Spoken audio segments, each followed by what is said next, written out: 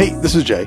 Before we start the episode, I wanted to share some really exciting news. Collibra was just named a leader in the 2023 Forrester Wave report for data governance solutions. If you don't know what the Forrester Wave is, it's essentially a guide for us buyers considering options for our software. If you want to get to know Forrester a bit better, go back and check out our recent episodes with Raluca Alexandru and Michelle Getz from Forrester. I love these conversations. We had a total blast. And I can't resist making a plug here either. To learn more about the report, go to collibra.com/data download-Forrester Wave-DG. And we're going to put all of that in the show notes as well so that it's easy for you to navigate to them and check out those reports. All right, back to the show. This is the Data Download, your guide to upping your game when it comes to managing and accessing data in your organization. For Collibra, I'm your host, Jay Millicher.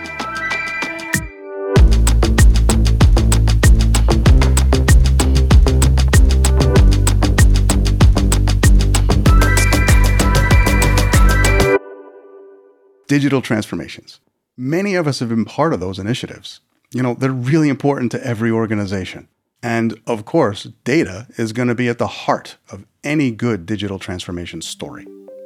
Today, we have a guest with us, right, to get into why it's an important topic and what kinds of benefits it brings to your organization and to your customers and partners. My name is John Yelle from DTCC. I've been at DTCC for 28 years in all sorts of roles in data management. Currently, I'm part of the enterprise data management team responsible for data governance and program management. So tell us a little bit about DTCC. What does DTCC stand for? Why don't we start there? So Depository Trust and Clearing Corporation is what that acronym means. And DTCC is actually celebrating its 50th anniversary this year. It actually started as part of kind of a spin-off from the New York Stock Exchange way back when to deal with the paper crisis on Wall Street. So there was a day when physical certificates were the way things moved. And so because of the need to sort of get the certificates from one brokerage firm to another, it was very limiting, right? And so you literally had people driving around with steam boxes in Lower Manhattan to give people what they bought at the end of the day. That's one of the reasons DTC at the time, 1C, was created. To immobilize those physical certificates, store them in a vault, leading to, again, I know we're going to talk about, digitization a bit, but even very early days of digitization to, introduce book entry type processing of the securities. Those certificates were, evidence of ownership. So now you can sort of take that into the digital realm. Lots of things, transpired from that. The volumes you see in processing in the markets today, wouldn't be possible without those advances. And then, that led to DTCC's mission. It's risk mitigation, it's efficiencies for the market. So we are that primary post-trade market infrastructure globally, where we really automate, centralize, and standardize processing for the financial markets. So basically, you make what the markets do, so ultimately wind up happen. Yeah. Right. Yeah. Right. The market does what the market does, and then it results in paper or virtual paper, digital paper that you're processing, storing, and moving around. Yeah, because what I used to say, like I said, I've been here 28 years, but when I first joined DTC, I would talk to people about the company and what I do, and no one had any idea. None. And so I would often end up saying, we're the most important company you've never heard of. The stuff that makes the headlines, the things that happen in the markets don't happen without us. So it's a critical infrastructure. It just makes the capital markets very efficient. Again, manage the risk in those markets is central as well. And it's funny, at your founding during the paper crisis, right? You've been on a digital transformation for the past 50 years. Has really been that quest, huh? Yeah, and that's it's interesting too, because you think about sort of the hot topics, right? That come and go in the industry. When you look at the effort, right, and the transformation from a digital point of view today, it really is more of an evolution with lots of things impacting how that evolution progresses, right?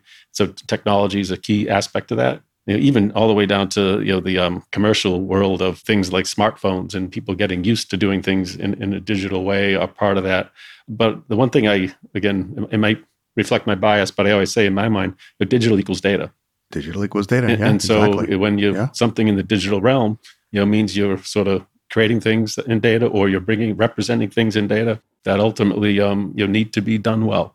It's for whatever that the need is, whatever the service you're delivering, or whatever process you're executing lots of different factors. And it's the complexity of it is, it's back to what we, for a period of time, talked about the 3Vs, the volume, the velocity, and the variety of data. And that hasn't changed. We sort of talk about it differently, but volumes aren't slowing down. The velocity, the speed, and the variety of the data that we bring into the digital world is just increasingly. It only goes up. Yep, only up. I was kidding around when I said you've been on this 50-year journey of digital transformation since DTCC started. But what got us together was there really is a formal digital transformation initiative going on right now. So, I was looking through the DTCC site. There's a lot of services that you folks are responsible for and all your subsidiaries. So what does a digital transformation mean to you? What are you leading the org through? And why just start it? There's, again, so many different angles to consider here. One way you can try to describe it is you get the inward view of digital transformation and the outward view. And with DTCC, it's like being that infrastructure type firm. The inward view is really just the way the company operates. Because the other thing I didn't say earlier, as far as the history of DTCC, I started at the company with one C, now work for the company with two Cs. But how we you added another C. Right? How we got there was, the industry drove consolidation. And so we, at one time, we had the Central Securities Depository, DTC. We had the Equities Clearinghouse, NSCC. We had the Government Securities Clearinghouse and the Mortgage-Backed Securities Clearinghouse, and they all came together. And so the byproduct of that, and this isn't unique to our company, and any company that goes through these types of mergers has to deal with it, is that you still have vestiges of what existed in those firms. The word legacy, right? Yeah. Legacy. We can go with legacy. Yeah. Classic. Or we can call it classic. Oh, there you go. Okay. So again, from an inward point of view, there's huge opportunities, via digital transformation to rethink basically how you build the company. You don't have the opportunity to say, hey, let's start from scratch, but you want to think about, if you were to do it today, what would you do differently? And so that is, just again, the general way you operate, including the technical aspect of it that supports the processes that, need data at the end of the day. And so there's immense opportunity, again, to reimagine it. So you gave us two views of what a digital transformation is, an internal view and an external view, right? And that internal view, given that you've merged a whole bunch of different other companies together, combining classic, a third C, processes and all of that, technologies together. And it just, over time, that just builds up more and more, maybe technical baggage over time. Yeah. And this transformation lets you reimagine how to run more efficiently, I guess, right? Let's talk about more of the why, like the benefits. Maybe even, are there any kind of quantifiable impacts that you can speak to that you're seeing so far? Actually, we didn't really talk about how long it's been since this digital transformation journey has been since you started, but are you thinking about impacts and measuring that impact improvement as you make progress? Yeah, there's always the need to do that. And, it hasn't been underway. It's very, very, very early days on this. And something I didn't say before that's worth, I think, touching on too, is this type of work, when you look at it externally for a company like DTCC, is where you start to see the really interesting things and the real opportunities. So what I talked about in the internal view, you could talk to any firm in any industry, like I said, that's gone through these types of mergers, and they would see the opportunities there. But because we sit in the middle of so much that happens in the markets, and then you start to think about really rethinking some of this driven by technology advancements. What can you do, again, from a data point of view that eases the sharing of data? Right. The financial services industry doesn't produce a product that you can put your hands on. The products that are bought, sold, risk managed, and so on are all represented in data. Part of what's grown up organically is that data moves around a lot. Yeah. Starting with any individual who might trade, today they're going in and they're, again, creating data about a trade. It has to make it to an exchange to get traded. And it's got to, make it through to us to get cleared and risk managed and settled. All those different hops of data. It's one of those things that contributes to the volumes of data. But the promise of thinking about it, with some of the advancements in technologies, where can you sort of minimize the movement? Where can you look at it as, again, similar thinking to what you might do internally is, hey, we don't need to copy this data. Can't we just make it available? So you could also think about the external view along those lines too, is do we actually always have to move that data? Sometimes you do, but sometimes you may not need to. Driving risk down makes sense quantitatively, not having to move data as much and just provide access to it where it sits. So I would imagine that means just faster results is sort of the measure there. Mm-hmm. Tell us a little bit more about that. Sure. So I think from a quantifiable point of view, you're sort of not rocking the boat, right? But even back to the roots of the company, the need to be able to always be there in the markets, especially when you're in periods of volume and volatility, right? And so, from a technical point of view, again, just knowing that listen, we can't predict tomorrow what the volumes might be or what events might trigger crazy volumes and volatility, but we have to always be prepared to handle that. Sort of in the capacity planning space, that's part of it. And it's a big factor when you're looking at new technologies, whatever it might be. We've got unusual requirements, whether it's from a volumes perspective or even from resiliency or reliability perspective, or from a security perspective. I'm not so much answering your question about what are the quantifiable measures. I'm almost more talking about sort of the high bar we set for what we need to do, and how you figure out again, where there's change that's justifiable, that you go about that in a way that you confident, no, we can meet that high bar, is the way we look at it. You're clearly in a very highly regulated industry, right? Why don't you define data governance for you, for your organization? What does that mean? How is that being applied in this digital transformation? And let's get into that a little bit. Yeah, so what we think of as governance, and it's consistent, with definitions across the industry, but it's really the policies, procedures, standards that you need to put in place that kind of serve as the guardrails to drive the practices that you think are required to do the best job possible around managing data. And sometimes it's even tricky to define governance without talking about defining data management, right? So governance is one component of lots of other things that happen in the data space, all the way through acquisition or creation of data, through destruction, and at the technical levels, all the tooling you need to make sure that you can, again, make sure the data meets the requirements, right? That's, again, driven by governance, but it's more into the data quality practice space. And actually, an important part of data management, something that's probably underestimated, is, and governance can help with this in a couple of ways, is the cultural change, right?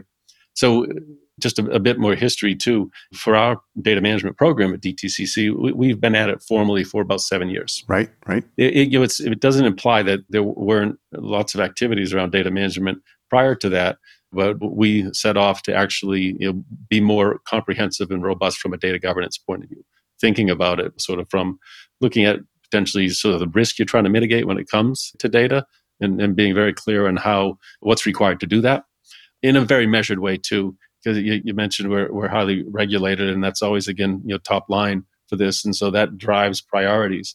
But obviously, the inventory of data that we have, whether it's, again, via our role in the industry where we have so much flowing through all our services, or whether what we have internally to help do a good job of just operating the company, you want to think about how you sort of expand this in the appropriate fashion to make sure that you've got everybody doing a good job. It's back to a few of the key things we talked about around potentially minimize movement of data, right?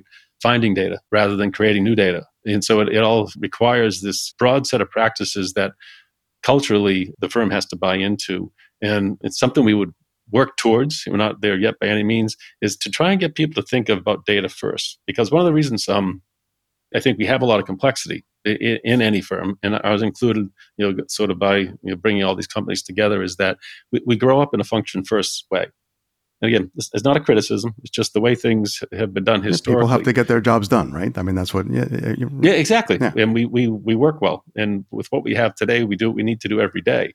It's back to the opportunity aspect of it is that, so if you sort of push data more to the fore, and I'm not saying replace it necessarily, even though if I had my way, that's what we would do, is say, no, it's data first, right? It's data first. Don't talk about function. Let's talk about data. But you got to get people to agree that, no, let's bring data more up front so that at the end of the day, you can do a good job of managing it, defining it, understanding its quality levels, making sure that the next function that comes along, who has the same need for that data, doesn't go off on their own and create something new. Yeah, and they're thinking about that as a first principle, or earlier in their journey when they're thinking about their jobs, right? So, I always like to think of it as, I've stopped thinking about you need a data culture.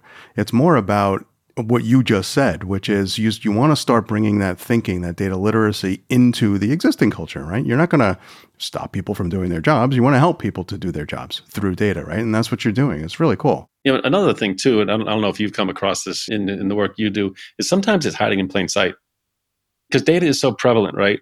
And it's almost like you got to somehow make it glow, right? So people say, oh, that's the data, right? Because, they don't even think of it. It's data. No, it's what I take and, make sure it's ready and does what it needs to do and moves through a process. They don't even think of it. It's data. When all of the services that you offer are all about data in the first place. You get to the point where the data speaks to us and say, hey, it's me, I'm data, right? I'm really important here too. Yeah, exactly. All right. So look, we talked about measurable impact of this digital transformation, which is all based around data, our reliability. We talked about speed, efficiency, things like that. In such a complex organization, you've got a lot going on. How should any organization that's getting going with a digital transformation to take advantage of all modern technology, where do you start? Well, again, so I'll take the data view as always on this. You want to sort of take an inventory of what you have, right? There's not one way forward on this. There's many, many ways forward. Because the other truth when it comes to data, it really, in some ways, tells the story of the company. And I would even argue in some ways it even reflects the intellectual property of the company. And so it's important to know what you have as a basis for figuring out a way forward. And so where, again, it gets complicated is that, so you can then sort of even take a greenfield approach, for example, to think about, whatever it is you're reimagining, a service or a process, and say, yeah, this is the way it should work where we are today. And the hard part comes to say, okay, so and based on that, you understand your data needs, but everything you have today doesn't go away. And so you got to figure out how you transition that as well. And one of the hard parts there is that, it's sort of embedded in what you have today. It reflects a lot of the constraints, current constraints, the legacy constraints, so the classic constraints, whatever they might be. And so how do you sort of figure out how you move it forward, right? Carry that asset. Think of it this way, is that you've got the inventory of data that needs to come forward into this new digital world. How do you carry it forward in the best way possible? Because the one thing you want to be very careful about, and again, there's no absolutes here, but you want to leave the constraints behind as best you can, right? If they are going to get in the way of what you sort of think is, this is the new and improved way we go forward. Right. Especially, and look, you started off by telling us, it gives you an opportunity. The digital transformation gives you an opportunity to think about, if we were to start this company from scratch now, what would it look like? And there you go. You start thinking about those constraints and maybe put them aside for a moment while you're thinking about what that new future could be. Although, being in the regulated world you are, those constraints, some of them are not movable. Yeah, exactly. And it's a great point because, that's that high bar that gets set for us, right? And it's even the one thing that you asked about too is around, how do you innovate in that environment, right? And the way I would look at it too is you have to innovate. So it's not so much as, how or if. No, you have to, because it's right. The necessity is the mother of innovation. Twist on the invention thing of it, and those constraints that come from compliance and regulatory, that's a need, right? You have to. And so, how do you innovate to meet that need? The challenges that you get faced with, as a very simple example, is what I mentioned before: is you want to make sure is do the best you can to be more nimble than we have been in the past, right? How do you go there and be more nimble without sacrificing, with still meeting the need of whatever those guardrails might be? And in a lot of ways, it's opportunity too. Because what happens, and we actually have done this internally as well, is you have a requirement that gets dropped in that didn't exist when things were built, but now you have to figure out a way to meet it, and sometimes that contributes to the complexity. So now, as you go forward, trying to craft this in this data-first way where you're more nimble, and as these new requirements, whatever it might be, get dropped in, you have the opportunity to be in a better position to meet them more effectively. And that's your innovation right there. That's the innovation, right? All right. Well, we just went through a lot with John, and, we could do a whole other episode with John. There's much more I want to get into. But to start it off, why are digital transformations so important? I got one word for that, and that's opportunity. They're all about creating efficiencies, streamlining, automating, things like creating self-service capabilities for your fellow workers and also for customers, stakeholders, things like that. To do all of that, it's all about data. Some of the outputs of your transformation are going to be more data, right? And once you really get rolling on your transformation, that's a positive feedback loop. And it becomes increasingly powerful and valuable over time. Next, for companies who are heavily regulated, there are a lot of must-haves regarding data. And additionally, in John's case, availability. I like how he phrased it. He said, we always have to be there. You know, those regulations, they can often be thought of as, well, processes that can slow us down. And when you're in the midst of a digital transformation, that can feel like an obstacle because you're trying to go fast. But here's the amazing transformational idea that I heard. And it's all about how the modern tech at our disposal streamlines data governance capabilities. And even those regulations can inspire a lot of ideas and opportunity. John gave us an example of reducing compliance risk revolving around that data movement by instead using modern approaches to share data where it resides, instead of having to move it all around. That's a triple win, right? Because the business gets some speed and efficiency, you're lowering risk, and you get better outcomes through data. I love the story of constraints-inspired creativity. Love it. I'm a huge Beatles fan, right? And in their days, they were making records like Sgt. Pepper's on a 4-track machine. That's all that existed then. But they needed more. So they engineered ways to combine 3 tracks to 1, even to hook up 2 of those 4-track machines together and sync them up. I think they had a pencil holding the tape between the 2 machines. I think that's how they did it. So think about that orchestra part in A Day in a Life. That was on 2 machines synced together. They had so many ideas like that. This was innovating their way out of a box to create something amazing. That is the type of cool stuff that John's doing at DTCC with data and technology transformations. And we can all learn something from that. For Calibra, this is the Data Download. I'm your host, Jay Mellicher, and I'll see you next time.